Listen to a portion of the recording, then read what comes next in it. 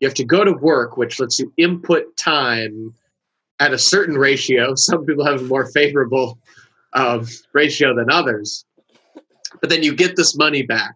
Mm-hmm. And then you could say, like, well, in my leisure time, which is more valuable than my work time, I'll spend that money in order to advance quicker in the game.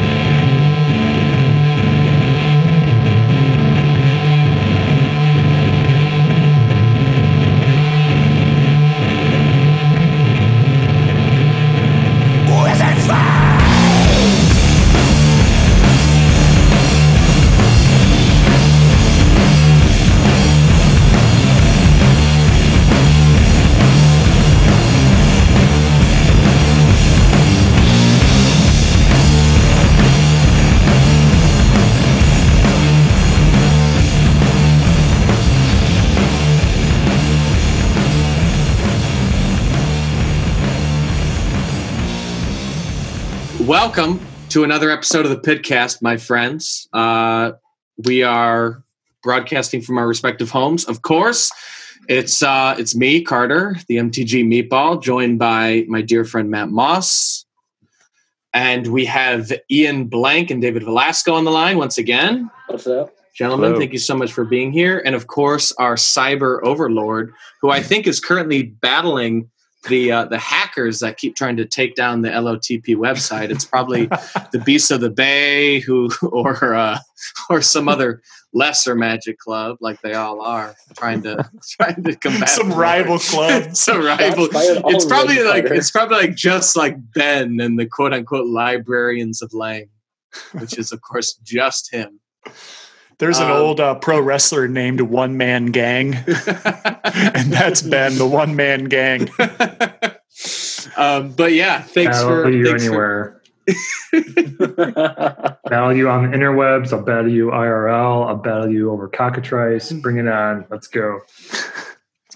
Oh man, that's such a great segue into our coverage of the second edition of the Quarantine Cup. Touched on it last time. We've made our way to the end of the batch pairings, as we'll call them, and I don't believe the top four has been announced yet, but I believe there's at least one member of this group who's quite live for it. But and I'm sure we'll touch on several aspects, but to me, the story of the Quarantine Cup, without a doubt, is Mr. Etter's sterling 4-0 record with a deck that is amazing, dude. That contains, let's just say, more than our standard 60 cards. You 4-0'd with that thing, dude. Oh yes. All right, so I'm going to read you all the text of an enchantment, blue enchantment. Holy shuffle advantage. Holy digital shuffle advantage. Because if it were me shuffling that, I would have like a clump of 25 lands somewhere in the middle. Oh, okay. So I mean, it just, you next leveled it in so many ways, right? Because like, okay, so we are of course talking about the enchantment Battle of Wits, 3 blue. At the beginning of your upkeep, if you have 200 or more cards in your library, you win the game. And Edders, of course, completely next leveled it by playing this deck on Cockatrice, thereby subverting all of the awful logistical requirements that this deck normally involves, such as the shuffling or the presenting the 200 cards left in your deck to your opponent when you're announcing that you're about to win. Because I would fucking make you do that. I would say, "Oh, really? Can I see 'em? Oh, you've got 200? Go ahead and show me." Yeah, I mean, this deck was my dream. As soon as we started playing middle school, I started brewing lists. I did an Esper list. I had this all-in tutor list, and like, I just couldn't bring myself to the dexterity aspect of it. I mean, I was thinking, okay, if I get like a shoebox with like a bag on top, I could just like shake the box. Just like a salad, like you shake the whole thing. Like there's some ranch dressing in there. You know, obviously, huge aesthetic ding if you try to do something like that. So I don't know, it just takes the pleasure out of it. So as soon as I realized I could subvert all that by right-click shuffle, it unlocked the whole thing. So I settled on a 5-color build all the fetches, bunch of tutors, and it's just like a 5-color good stuff deck with battle wits.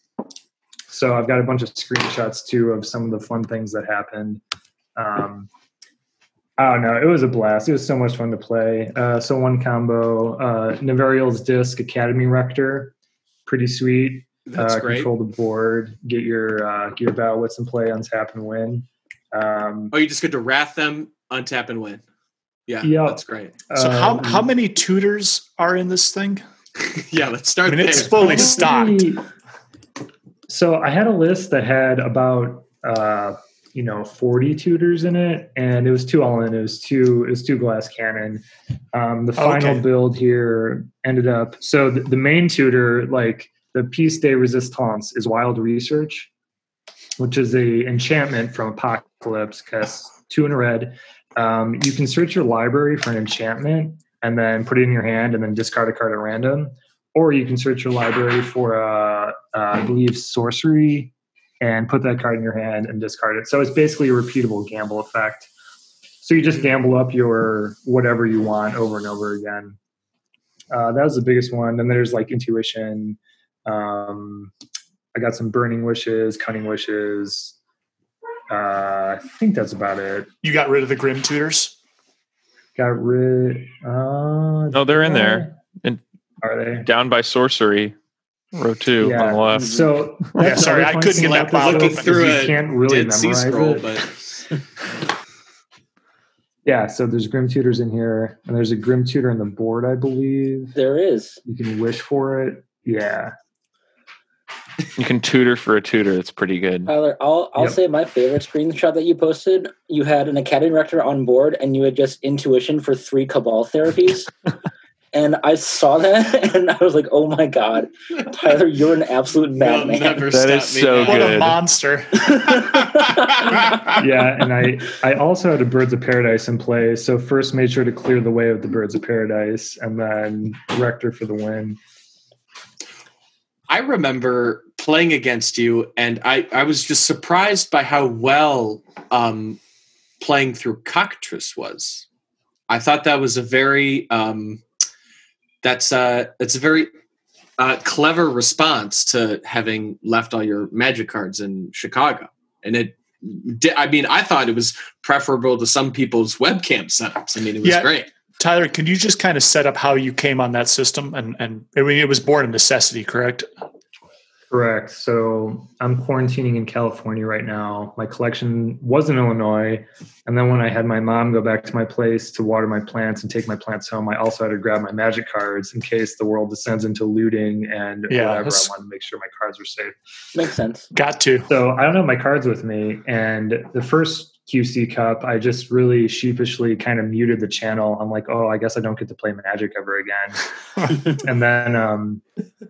yeah, it was really sad. So then I was experimenting with Cockatrice. I was like, maybe this can work, like if people are down with this.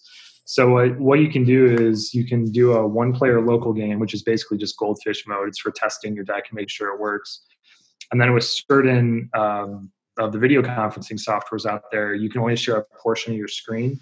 So I use Zoom, and you can just share the top portion of your screen, which only your opponent will see your board, but you still see your hand, and then you can see your opponent's webcam. So it's a good digital to physical interface for Magic cards. Yeah.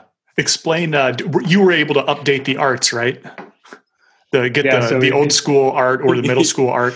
Exactly. You have to go through and turn off every set from 2020 to 2001 or whatever, and you're golden. Yeah, because when we were playing for the Dom's Rotisserie Chicken thing, you had those, it was just like rancid modern versions of all the cards, except for Firestorm Phoenix, which we punted on.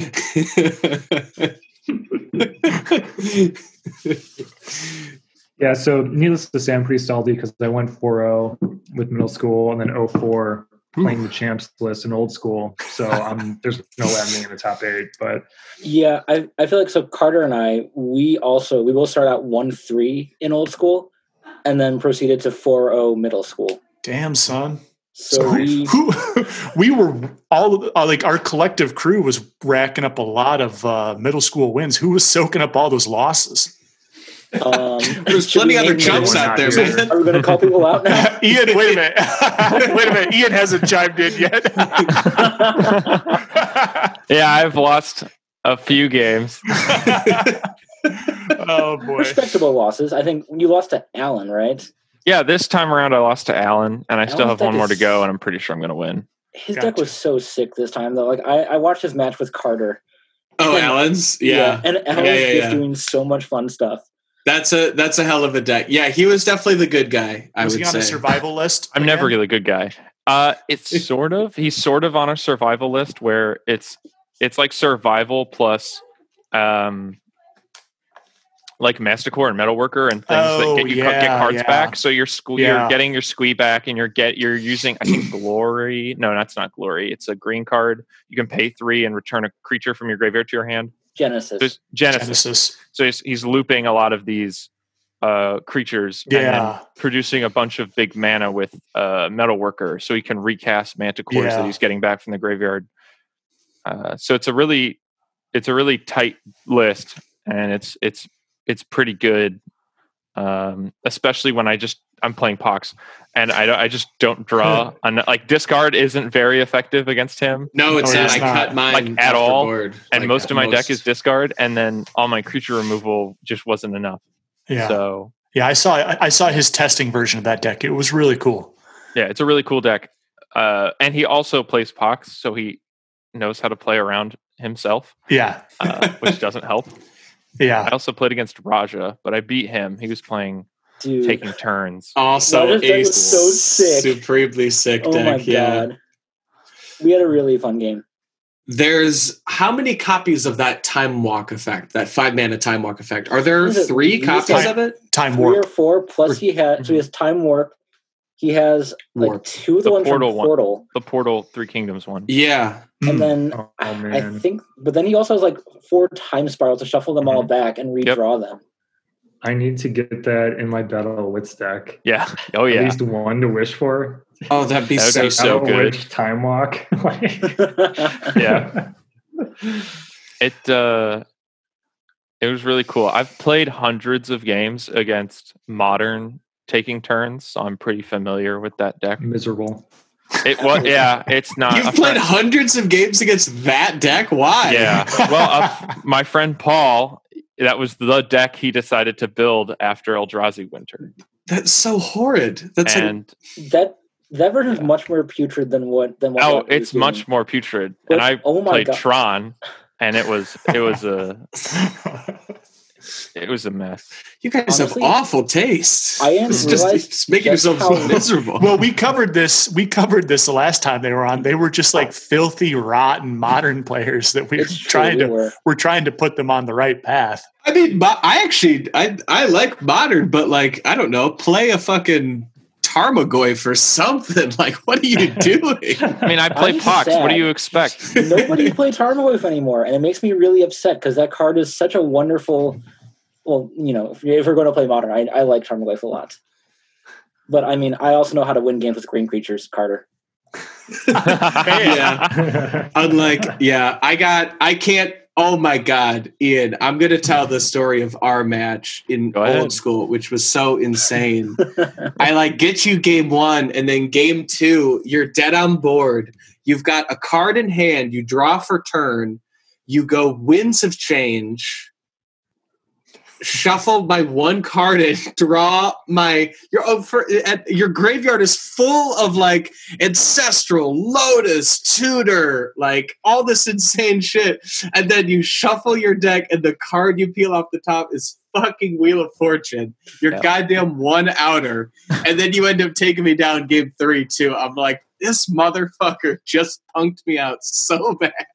I had 2 cards in hand, a Winds of Change and a card, and I Winds of Change and got Winds of Change, and I had 3 cards. And Did you went wince down to 2, twice? and then I went twice, and then I Winds of Changed again when I had 1 and got the wheel, and was like, I am the luckiest person alive. You did me so dirty there. Always dude. play to your outs, baby. Yeah, I guess that's why when you play the deck, you just like keep random cards in your hand, right? Like I've had that experience because I've been playing a lot of the deck lately. And there's definitely been times where I've been rewarded by just like not playing that land or not playing that Mox, and then whoop, the recall comes right off the top. Yeah. So it's probably the same thing with you. It's like, yeah, I don't really need, my 6 land in play because it just makes my. I mean, I think you probably have to think about that a lot while playing the deck, right? Yeah, it really depends, because I mean, sometimes you turn one like Lotus plus some Dark Rituals and a land, and you're able to Underworld Dreams and then Time Twister someone. And other times it's like, I've mulled twice, I have 2 mana, and a Howling Mine. I guess I keep. Here we go. Here we go. Living that combo life. Mm-hmm. Yeah, it's pretty rough. Yeah. It reminds me of Paradoxical Outcome and Vintage, except not as good and no Force of Will. Way less good. But just as fun. Yeah, it's definitely fun, for sure. So I think the second round ends tomorrow, and we'll probably do top 4 this weekend. So by the time we have the next gathering here, we should be able to proclaim who the winner is. Mm-hmm. Hopefully it's me. Sure, Moss. I mean, if not, you can always just, rig the die roll and get the door prize again, right? Yeah, no shit. Yeah, I mean, I would say that I am rooting for you, but that would just be a lie. We might, although I would rather you win than like one of these out of towners who we invited win. That's sure. We did bring a couple of guests in this time. Case and Nick and Derek, and Alan is doing a second one. I guess I thought that was a good idea, given that all of these spring and summer events that we were going to do, like Kumite and Bootlegger Ball, are punted indefinitely. Mm-hmm. Yeah, maybe they'll still be had at some point. Maybe it's just they're skipped this year, or who knows, maybe they move to an online format, or events in general. I'm not saying anything about them in particular, but maybe events in the future may have a more online component. Mm-hmm. I don't know. I mean, we've shown it's doable here with Quarantine Cup, or for example, NoobCon did a 1-day online extravaganza. So the stream of that was so good, by the way, so well put together. Yeah. Whoever it was that was managing all of the. Yeah, it's a lot of logistics. I mean, but once you figure it out, you figured it out, right? And so then you could duplicate it. Yeah, it's just such a clever idea of there being these like little rooms, like the Werribee rooms. Is like, that's table 1, that's table 2. Yeah. I checked in on a couple of Danny's games before I got bored watching him play Twiddle. On the topic of webcam tournaments, which will be the main topic of the podcast, probably added for the rest of the years at least. Our own Tyler Enders had a deep run in the Team Serious Invitational, where Team Serious are just an absolute aces group of Magic players based out of Cleveland, who are the I would say the progenitors of middle school, the people who brought the tablet to the Holy Land, where it was, made into a religion. And they also play a bunch of Vintage. These invitationals are streamed by Team Serious, and the invitation was extended. It was a little less selective this time around, so they let old Edders sneak in, much to their chagrin. They lowered the bar far enough. No, I'm just teasing. Yeah. Did you do the cockatrice thing for their tournament as well? Oh yeah. Excellent. So it was that's awesome. They let you do that. Yeah, it was really cool. I actually tried to back out earlier on because they made the announcement like, hey, we've got rooms for everything. You just jump in the Discord room, and that's where it's going to be. And I was like, hey man, like it was Nat that put the whole thing on. I was like, man, like I'm just gonna like drop out. Like I don't want to be like that guy that like makes everybody download a different piece of software to make this thing run. He's like, no, dude, like, let's see if we can make it work. So he talked to a few people, and there's actually some other people there in similar situations as myself. And we all just sort of collectively jumped in, and we had like an ad hoc like help channel going throughout the day to help people get set up and running with everything. There's 24 players. we had, how many lords were there? I think Bob was there, and myself, Sam, sort of an honorary lord, and did Nathan play? Who am I forgetting? Who? Did Nathan play? Who? Who? No. Who's on first? That reminds me of the Danny Who. Oh yeah, that was like Danny. That was like pretty early into the podcast. Yeah, the Danny Who. That was so. But anyways, like as the day went on, it ended up being a pretty beautiful display of how anarchy can work. I mean, there was people just, some people were playing with paper, some people were playing with cockatrice. Some people, like, Discord was crashing halfway through. Brassman was casting it on Twitch, and he was just like, hey, does anybody have links? Like, I'd like throw a link to my Zoom and Discord, and he'd like bring that up on the stream. So we were just like turtles all the way down of like screen sharing and different pieces of technology mixing together. There was one of my matches that my opponent couldn't download Zoom for some reason, so he just loaded his deck into Cockatrice, and then I made a game on the server, and then we played that way. So it was just really cool to see how, like, a bunch of, like, who knew it, like 24 like smart Magic players could organize around and make all this stuff happen in real time. And it was a really, really fun, well-run event. Well, as they say, life finds a way. Life finds a way. That's sweet. And it looks like you're playing an outcome deck. Yeah, so this was just Yama Killer's list from last weekend. He won the Vintage Challenge with it. I caught part of his stream, and he was just having like a ton of fun. He was like, I don't know, I think this is good. Draw cards? Sure, that sounds great. So I just copied his exact 75 because it looked like a blast. So playing Lurrus and PO. The Storm WinCon is Sprite Dragon, which is a new printing from Ikoria. Mm-hmm. It's 1 red, 1 blue. It's a 1/1 flying haste. Whenever you cast a non-creature spell, you put a +1/+1 counter on it. Card's real good. So it's just a little beater. Yeah, and you just land that and outcome, play a bunch of Moxes, swing for 12, and then you're winning. You're not even playing a Mentor. That's insane. No Mentor. You're playing this dragon instead because it just kills them on that turn. Yeah, it's too slow. Yep. That's wild. I love it.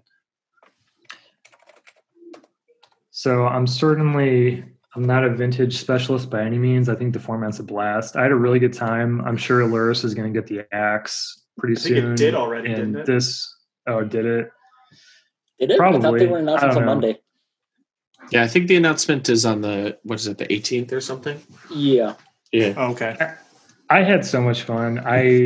Like every single game felt like a game. Like they felt like Vintage are supposed to feel. It was misstepping and time walking and power. Like every turn was just like these intricate dances around each other. There was no like total lockout game. So I thought it was great. I don't know. It'd be fun if it stuck around longer than a week or two, but I think other people have strong differing opinions to that. Mm. So I think this is an interesting one too, because I know I've seen on Twitter a little bit, there are a couple of advocates for really, like, they really hate Companion as part of Vintage. And they're able to kind of form these opinions because there's been so much of it on Moto leading up to this now. So like there is this sort of weird new thing that's happening where we might see cards get banned in paper before they even have a chance to really exist in a paper deck, may never even get played in a paper Vintage tournament because that time just might never even come. Yeah. Yeah, interesting. And I'm curious because, again, Tyler, obviously you played a Lurrus deck, and I'm sure you played other decks playing Lurrus. I know you even saw one of the guys playing like Lutri with like a Lurrus sideboard transformation thing. Yeah. So, obviously you had fun with it. Do you think that was like? Do you think it was too much of that for the format? Do you think that was more than it should have been? Yeah, I really can't speak to that because I don't play a lot of Vintage. I'm just sort of like a dumb heel when it comes to Vintage. Like I'll show up and like I'll sit down across from you and you'll think I kind of know what I'm doing, but I really don't. I'm just sort of there for you to beat me. I just have fun playing Vintage. There's a lot of other people that are like much more highly opinionated and know the format better that could probably answer that better than me. But I had a great time. All the decks I played, all my opponents were on some type of Companion. I think they were all Lurrus, except what was the one you just said? I don't even know their names. Intri? Oh, Lutri, yeah. Lutri, yeah. Yeah, that was Jimmy. He blew my mind. So his main deck was Lutri and then transformational sideboard into Lurrus. I just think it's cool. I think it just totally adds like a new flavor to the format. And it's really interesting because it gives you information about what's in their deck, because obviously companions have these criteria on them. So you know, okay, he's playing Lurrus. He can't have X card in his deck anymore because it costs more than 2. I think it's fun. Interesting. If there was a card in Old School that said, if there's like an old school companion that said, you can't play with Ancestral Recall, but this is a 3-mana 4/4, would you play it? It's in your hand every game, right? So it's like an 8th card in your hand. It can't be balanced away, mind twisted away. No Ancestral, 3-mana 4/4. Would you play it? If it's in black. Is it green? It's colorless. It's in. You can go in any deck. Every deck. Carter, if that's the case, we just played in our green decks because, we don't play Ancestral anyway. Well, yeah, we should be rewarded for sure. I'd rather have the cards, but that's just me. And mono black, that would be great. Yeah, I won't lie. Like, since we've been in a proxy tournament space and I was actually able to proxy power like more than I had, it's been nice being able to actually cast Ancestral and then Regrowth for Ancestral and then Recall for Regrowth and Ancestral and Time Walk and God knows what else. Yeah. It's just filth. Feels pretty good. It's absolute filth. And as much fun as I have, like, cheesing people by, like, berserking Mishra's factories, it does feel really good to play blue cards. Yeah, a couple of guys have said, it's really good to play fully powered, fully realized versions, fully actualized versions of their decks. I think Roar said that. Yeah. And maybe one or two other folk. But I just wonder if the genie is now out of the bottle. And that's not to try to denigrate proxy play. I mean, I have plenty of unglued lands that I use now and then. My unglued tabernacle workshops, yeah. My unglued workshops see plenty of use. Max will always give you a grin and be like, "You didn't know they printed this in unglued, did you?" But I just wonder if and when we come back together in person, if we're going to switch to a more permissive policy on that. Now, once you start, why put it back? You can make a case both ways. I don't know where it's going to end up. Yeah, I know that's such a pervasive idea. Is like we've made these concessions. Businesses. It's like we've had to change our business model to adapt. When things change, will we just roll the clock back 5 months or like? I don't think so. When we start, right? Exactly. Shit usually doesn't work that way. Yeah, agreed. Yeah. Agreed. People usually just change and move forward, Yeah. and get used to it. So, or like, what if somebody, if you had a power 9 and you're on hard times and you had to let it go to pay bills or whatever, it's like you should be able to play it, next year. If we get together, I don't know. That's my hot take. I haven't put a whole lot of thought into it, but I mean, well, yeah, there's two sides to the hobby. There's like the collecting side, which you as an individual enjoy the pleasure of like owning the cards, and then there's the gathering side, which is you enjoy being a part of the community. And I was reflecting on this. It's like we've long heard that physical possessions don't mean things, right? That it's you can't take it with you or whatever, but what I realized over the past few days was, even though you can't take it with you, what you own is a manifestation of your values. And because it's a manifestation of your values, it allows you to find communities of other people that potentially share those values. So it's different with different things. Like, you can go from yachts to motorcycles to magic cards to whatever you might want to throw in that category. But magic cards, like owning magic cards, introduced me to you all and introduced me to Lords of Pit and the broader old school community. Yeah. And we all have like similar values. So even though it's not specifically about the cards, it's allowed me to find other people that share similar values and an ethos or a philosophy about life. And I think that's really important. Yeah, man, that's well stated. Yeah, it's definitely. Also, you have to wonder, like, so I just finished my undergraduate degree. Woohoo! And yeah, it's very Congrats, exciting. bro. Thank you. Congrats. And Good job, Ian. to finish one of my majors, my philosophy major, I had to write a big thesis, and my thesis was on defining what is a game, and then doing an analysis on a very particular game. And in that, I was thinking, Which game did you choose? I chose the game of Namek, which is a game of a game where the only action in the game is changing the rules of the game. Nice. And discussing whether that is a game. I need to check a very meta game. It's purely meta. NOMIC. It's purely meta. It's just all about the meta. But I was thinking in doing my research for that big paper, do the physical Magic cards are they required to play Magic? Because essentially a game is just the rules and the elements of play. But if the rules don't state you have to use Wizards of the Coast printed Magic cards, and our sub community of players has broken away from like Wizards of the Coast play, do we really need to have real cards to play the game, or can do proxies suffice, since the card really is just the rules of what the card does, not the paper itself? Yeah, I mean, simply the answer is no. I've long, if I was beamed away to an alien planet, one of my tasks, one of my hobbies would be to recreate the game of Magic, because I think it's the greatest game ever created. It's just so much fun. It's just the best. So I'd start writing down what all the cards do, and you could play the game and still have the same amount of fun. But you lose the aesthetic collector's appeal that I was talking about earlier, which is definitely, it's part of the pleasure of the hobby and of the craft. But yeah, and that's what makes it the ultimate game, because like for those weird lizard-brained people like myself that have a compulsion to collect all of the Arabian Nights. Yeah, it just like is raw dopamine to that portion of my brain. It's interesting though, because I'll ask you, Boss, because I know you pay like such close attention to that aspect.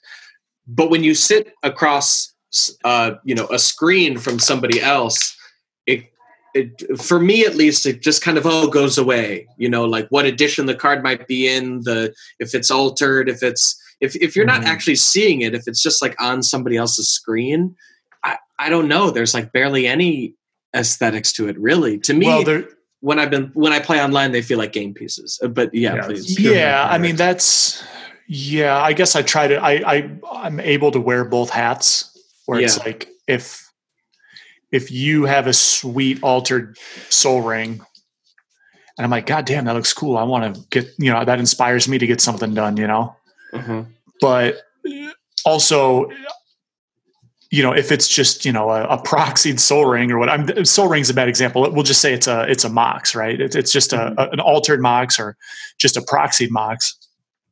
It's like at that moment, I can still appreciate, I'm kind of like checked more into the gamesmanship side, right? So not everything is a pure aesthetic judgment all the time. Like every now and then something will jump out at me and I'll latch onto that, and it'll inspire me or spark a conversation or whatever. But the base state is just competitive gamesmanship. And that's the thing for me that's lost with playing with Cockatrice. Like I've been playing it for 2 months now or whatever, and while it's awesome and like it's a lot of fun and I get my fix and like it scratches the itch, I do not get the aesthetic, physical, tactile pleasure of shuffling my deck, holding my cards, organizing my lands how I like to organize my lands. Like simply the physical basic action of tapping a forest to play a Llanowar Elf is extremely pleasurable and releases that dopamine in a way that double clicking on my forest and dragging a Llanowar Elf from my hand onto the battlefield isn't. So does Cockatrice work? Like, sure, but I would much rather be playing at a bar with you guys with an actual sack of cardboard. Well, that's the ritual, right? You're missing out on that ritualistic element of it. Right. Our Map Room Sundays are like one of the things I miss the most, because those are some of like the best times I've had with the group. Like just hanging out with the guys at Map Room, like on an early Sunday afternoon, and just testing middle school, testing old school. Maybe I think 1 week Ray managed to convince the bartender to bring us a round of Malort. That things like that. Yeah, Ray's been incognito for a while. Well, it's tax season, so he's gone. That's true. Yeah, he does disappear this time of year.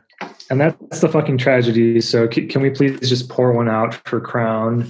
R.I.P. Crown. Oh yeah. Oh my God. Crown Liquors. Yeah. So sad. Our Crown, other favorite haunt. So many good memories. Cultural institution. Yeah. That place. Agreed. Always a good place to go. Good cocktails, good table room, good vibes. Yeah. Neo Beat played there. Like, God, I'm gonna miss that place. So angry. Crown was that place where, I moved here and I'm like, holy shit, this place is like 60 yards from my front door. I can and did literally stumble home from there many times. Yeah. Like it was, it's a good spot. I'm sure something will go back in there. It may not be Crown. It may be a new Crown. It could be something else. Who knows? But I think that space will fill up eventually. Yeah. I mean, I don't know. Eventually we'll all be dead. I don't know. But I hear you, dude. That one, when Crown said they weren't coming back, I'm like, well, here it goes. It's like, and a lot of places are going to be like that. Crown's, not going to be the last. They are probably the first among our haunts, but yeah, it's true.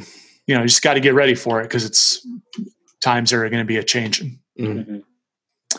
Well, shit, that got morose as fuck. But I mean, it's important to remember those things, and not acknowledge these things as they happen. Yeah, I mean, it's just important to mourn. I mean, it's part of the process. Exactly. We have to acknowledge the things that were given to us and let go of them freely. But you can't just pretend it didn't matter to you, because Crown to me was a symbol. It was like. It's kind of like Demon or Map Room, or it was like one of the Lords of the Pit. Like, this is our fucking turf, man, and like this is our shit, and like it's personal now, Yeah, fucking coronavirus, like for sure. It's fucking personal. Yeah, I hear you. Yeah, I had a lot of good times at that place, even before I joined the Lords of the Pit. It's crazy. It's very sad. But moving on. Moss, you and me, we had a conversation about this on my stoop when you dropped off a couple heaters at my place, because I'm planning some big things for a little tournament of my own. But this prompts an interesting question. Okay, so I'm referring to an event that Deep Spawners held, which they called a Tier 2 challenge. And it really begs, we kind of struck on this topic a little bit, but it kind of begs the question, like, what does Tier 2 really mean? It's easy for, I could see that being something that gets misinterpreted. Does it mean that your deck still has Ancestral Recall, Mind Twist, but you're not like tapping Jayemdae Tomes or playing Ankhs of Mishra or Sarandids? Yeah. Does it mean that you're playing, does it mean you have to play monocolor, or... You know what I mean? Let's try to define this. Yeah. So just to kind of set the table, Cam asked me to play in this thing that he was putting together via the Deep Spawners. They do weekly battles. And so he said, hey, we're putting together a Tier 2, Tier 3, whatever, don't play the best decks. It's more about just having fun and crazy brews and all this stuff. So I'm like, well, what do you really mean by Tier 2? Like, I get like, I like how these guys are like, yeah, we'll just let Moss fucking ramble for a couple minutes and we're going to go take a piss. That's all right. I can fill air, but, so where was I? I even lost my train of thought there. All right. So we're back to the Tier 2 thing. So it's like, well, what does Tier 2 mean? I understand it means I'm not going to play the deck. I'm not going to play ATOG. I'm not going to play like Wonder Bread. I'm not going to play Grixis Trolls, but like, or, an Esper Shops list or White Weenie or Black Rack, and there's probably a few other quote Tier 1, the stuff you would expect to see in a prototypical top 8. Mm-hmm. But it's like, well, what about like just decks that are good, but not your prototypical top 8 decks, like a Eureka deck or Mono Brown Urzatron, or the deck that I played, which was the 93-94 All Hallows Eve Reanimator deck. Mm-hmm. So like you would say in a tournament, like in a Lords of the Pit tournament field, you would say, oh yeah, that's clearly Tier 2, 2.5. It's a pretty weak strategy. It's easy to disrupt. But like in an event where the expectations of what is tier 2 and 3 are a bit more muddled. It did feel very overpowered. And that was just by virtue of using a complete set of Power 9, Demonic Tutor, Regrowth, Recall. Actually, I don't think I had Recall, but you know what I mean. It's just like the average power level was very high, and the deck just won by, and it had Bizarre Baghdad, right? So the deck just won by drawing tons of cards. And then like the actual mechanism I use to win is kind of irrelevant because I'm just seeing so many cards. It could be anything. It could just be a giant fireball. And so some of the brews ended up being a little bit more on the janky stew end. Like there was a control deck that was trying to like do a Gauntlet of Chaos to give me a Sorrow's Path to then use an Icy Manipulator to tap it. Like really weird creative stuff. Or I think there was a couple Power Surge decks, or there was at least one Power Surge deck. Park, you remember Park? Of course. Carter, he came to visit a couple months back, which seems like a year ago now. God. But he was playing that. Yeah, that was a blast. He was playing like the green. What's that green druid that turns your forests into 2/3s? Druid. Yeah, that's the. It's the Fallen Empires. Oh, the Fallen Empires guy. Oh God, I think I own 4 copies of this card. Of course you do, Carter. Well, so I'm a card carrying druid after all. Yeah, so he was playing like a land attack deck. So it got me thinking. So it's like so I would consider my list, a prototypical tier 2 list, but in that setting, it did feel a little bit overpowered. But I wouldn't change a single card in it because the Reanimator deck doesn't work unless you're able to draw all these cards. So it's kind of a weird catch-as-catch-can type scenario. Like I could easily just punt out Ancestral Recall. That's fine. And whatever. But it's like, I don't know. Anyways, the deck ended up doing 3-1, but the records didn't really matter because we just took a vote, or I should say Cam just ruled by fiat that Park won whatever the prize was. I forget what the top prize. That's cool. But his deck was sick. He had it all, not all of it, but he had a significant portion of it altered to have like an Endor Star Wars Ewok theme. I think you can see that on Twitter or wherever, somewhere out in the internet. It was a fun event. I agree with your definition. It got me thinking really philosophical. I mean, I was teasing Cam where I'm like, well, I'm going to play the best fucking thing I can, Cam, just so I can ball you, But then like once I actually got into it and thinking about it a little bit, it's like, well, what is tier 2? That doesn't really mean anything. It's not, how do you define these things? I would think a tier 2 deck is one, even if powered, isn't very consistent. Yeah, I totally agree. I think it's a deck with power that tries to win in a kind of like inconsistent or non-conventional way. Yeah, like my Underworld Dreams Arborea Turbofog deck, powered isn't good. It still isn't good. That might not be. What about just Underworld Tricks? Just like a prototypical Grixis Tricks deck. Yeah, 2, 100%. Mm-hmm. Yeah. But that deck would have felt in that given environment. I think that would have been too powerful. So I don't know. I actually have this question then, because obviously one thing that we've seen as a challenge in brewing in just like the general scope of old school is how much are you brewing when you still have like 20 something restricted cards in your deck between power and like D-Tutor, Regrowth, absolutely, all that good stuff. So would a tier 2 deck necessarily have a limit, like a sort of barrier for how many restricted cards you could play before it starts to get too powerful? Yeah. Well, you're kind of thinking along the lines of brew points a little bit, where you're allocated a certain number of points, and you can like Ancestral Recall's worth X points, Lotus is worth Y.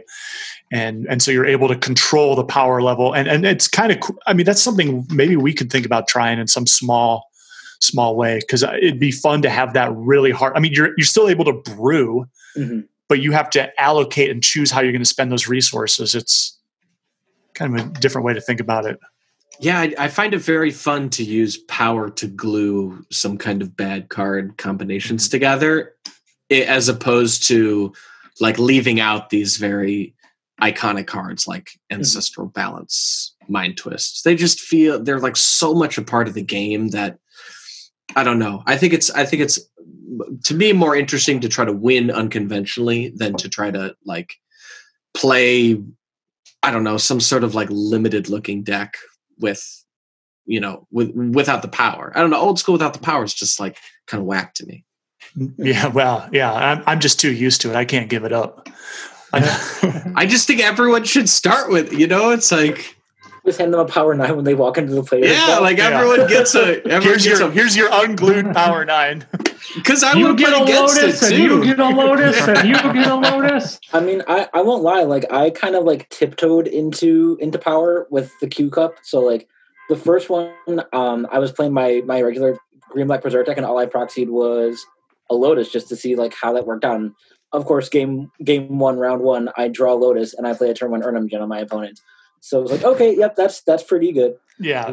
And this last one, I played, pretty much fully powered with a bunch of the other restricted cards, and I had this whole like weird bait and switch thing with Titania's Song into like a bug like creature list with Berserks and stuff. But yeah, no, I mean, like obviously, like would I prefer to continue playing with Ancestral and Time Walk and all those other things? Yeah, of course, because it's just. The amount of power you have there, like power is it's noticeable. Like it's very noticeable. Yeah. But do I feel like that takes away from the time when I was playing entirely unpowered? Where like the only restricted cards I really had were like Regrowth and Chaos Orb at my first old school tournament. Like I don't necessarily think that takes away from that experience either, because everyone has their own form of fun, and it is still like when you've lived without it, it's still fine. Like it's still, interesting games. It's still like fun. And we talked about this the last time that we were on Pit was being the underdog is kind of fun sometimes. Oh yeah, totally. Yeah, I definitely see what you mean. You're the baby face, they're the heel, to continue Nick's metaphor. Yeah. I don't know. When you said a tier 2 tournament, I was thinking, well, that just means any deck you would consider in normal old school tier 1, you cross off. Yeah, I'm being a little bit fast and loose with tournament. I mean, it was paired. It was paired, but it wasn't.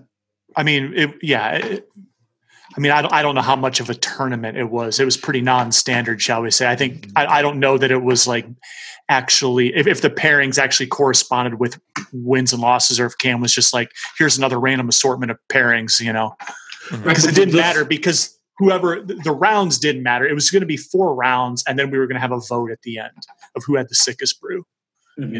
So. But the philosophy is an old school event where you don't see like the same old, and I think people have been trying to answer this question for years now. Like, what's the best way to do that? And in that respect, I think the event was a success, because it was all weird shit. Some of it, extremely strange to the just things you might see at the mid card table, at a old school. Yeah, that's actually interesting. Like maybe the whole thing is like sort of self-correcting. Like, yes, as you explained, there's kind of like a disparity in power if you just say tier 2, but it does solve a lot of problems by itself, where it's like, well, at least you pretty much know what not to play. Yeah. Maybe you don't need like banned lists or, brew points. It's like, just say tier 2 and like people eventually figure out what you mean. Kind of cool. So that's interesting you say that, because what I saw happen, this happened in middle school, right when we started, was I feel like middle school's meta was very self-correcting. I think right out the gate we saw things like Goblins is a really stupidly powerful deck. Psychotog was very powerful. The Blue-Green Madness deck was super powerful. But I almost never see those. Yeah, Standstill. And short of like Will Greg playing that and, being the wretched person that he is, I don't see that as frequently anymore. Like I've only seen like maybe like Lorian playing like some of these decks lately. Like he played Goblins in this last Quarantine Cup, and he's played Blue-Green with like Survival previously. So like, I feel like that's a format that is very self-correcting too, where like even like the most powerful decks that we identify, people just naturally are kind of going away from because they want to explore it more and they want to kind of see that change happen. Yeah, absolutely. And easier to afford. You add to that we're not playing for fucking money or points or Planeswalker points. RIP. Yeah. It's my God. So even if there is a best deck, since you're not incentivized to always win, you're incentivized to, have fun. You find some weird pet card and then you brew a deck around it, and it's like, it's hilarious and it's great and you have a good time. So we're like back to what a game's supposed to be, which is playing just for fun, not playing for the outcome of it. I do want to touch on something that you just briefly mentioned there, Tyler, which is that Planeswalker points are now disappearing at, I think, the end of this month. Yep. And it was interesting. I know I personally, I went kind of in a little like stroll down memory lane through my account, and I found out I had played against 2 Lords in, I think it was 2017 in Columbus, Ohio. Oh, this is great. Mr. Tyler Edders. Oh, yeah. Wow. That's so incredible. I have a vague, like, dim axon firing in my brain of that memory. I think I was playing some wretched Grixis Delver deck, and I want to say you were on some streamlined, like, creature combo deck. I was on Shardless. I'm not sure. Shardless, okay. I swear to God, you were on like Maverick or like something like in the Death and Taxes family. I can't remember for sure. I thought it was Modern. If it was Legacy, it was 100% yeah. Death and Taxes. Yeah, it was Death and Taxes for sure. So I remember because I had just gotten off my bye, and back then because I was a fucking grinder sweat hog. I had a Planeswalker points based buy for that tournament. So like I had been able to go get breakfast and just go hang out for a little bit. I remember coming to the table. And I vaguely remember Tyler. I remember you more from like another tournament we were at. I think at Nerd Rage or something. Awesome. I think it was a Legacy tournament where you would just like Colgan's commanded me out of the game. Oh, that's great. But no, I love Legacy. I love traveling for Magic. It's so much fun, and like those games, like so. You came in off a bye. I didn't have a bye. That clearly means that I had won my first couple rounds or whatever. So that's awesome. But Legacy's great, and like traveling to Magic's great. And fuck, that'll come back, man. That'll come back, man. Well, yeah, eventually. I don't know. Of course, baby. I think that back at that time, what I see now in old school is what I saw in Legacy, which was just like. It felt like a community where the people who played it for the most part were people who were in it for the love of the game, because they really they loved the format and they loved the interactions that happened. And I felt that so like that resonated with me so much. It was like, yeah, I'm here because I really love playing this format, and even if my deck wasn't the most ideal for that day, it didn't really matter because I was still having fun. I would travel really far just for Legacy, because it was the only way to play it. It was the only way to get my fix, and it was through Legacy that I found Lords of the Pit. It was like the group used to be called? It was like it's called Chicago and Milwaukee, old school and vintage. I thought was somehow the original. I got sucked into that because there was like a Legacy thing that you all did or something, and that's how I found this community. So. Oh yeah. It started with Legacy Night at the MTG Card Market. Mm-hmm. Okay. I would play, and Dom would play, and Shane would play, Mullen would play.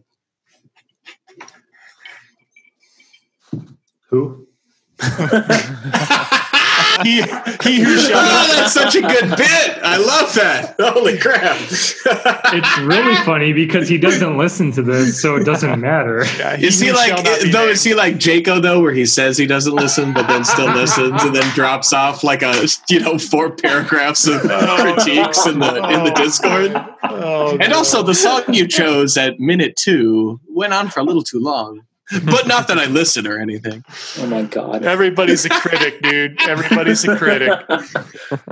I'm open to criticism, man. It's all good. But yeah, I mean, like, I feel like similar, like I started digging back into my memory now, and I'm thinking about how many cool things happened in that tournament. Wait, who was the other Lord you played? So Tyler and who else? Some weird dude with a mustache. And, is it he who shall not be named? Yeah, that one. He was playing Storm, the usual. And I think I remember more. I started to like get this image again of that person in my head after we started thinking about it more. And then what I remembered the most was actually a very odd story that happened with my opponent right after I played him. So that opponent was on, I believe, like the Blue-Black Reanimator list. And he crushed me in about all of like 6 or 7 minutes. And super friendly guy. I think he was from maybe he might have been local. He may have been from California. I don't remember anymore. But anyway, we're like, well, he's like, I'm kind of hungry. I'm like, is there somewhere good to eat? I'm like, yeah, of course. There's North Market right across the street. So, you know, we walk over together and we, you know, chit chat a little bit, and we find the Polish restaurant. And he's like, well, I'm not that hungry. Do you want to split this kielbasa with me? I'm like, oh, sure, why not? I'll share Just met you. with you. And we I walk just back to met the you, man. convention center. And somehow this ends. It's like, he's like, I might be back in Chicago sometime. Here's my phone number. Maybe we can meet up or something. So in that day, I met 2 lords, shared a sausage with a complete stranger, and got his phone number. I've had worse first dates. And just to round the story out, on that fateful day in Columbus, Ohio, me, Tyler Edders, I lost to David Velasco. It appears I lost 2-0 or 0-2. Did you just pull up the? Yeah, I just pulled it up.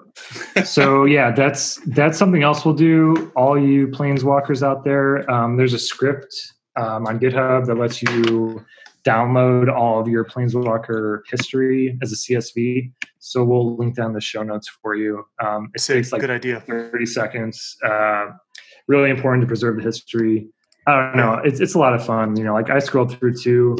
I went all the way back to my first. I lost my original DCI number, and I had to remake a second one, and that was in 2005. So I was at the ripe age of 17. And that was at Pastimes, and I think it was like a Kamigawa block something.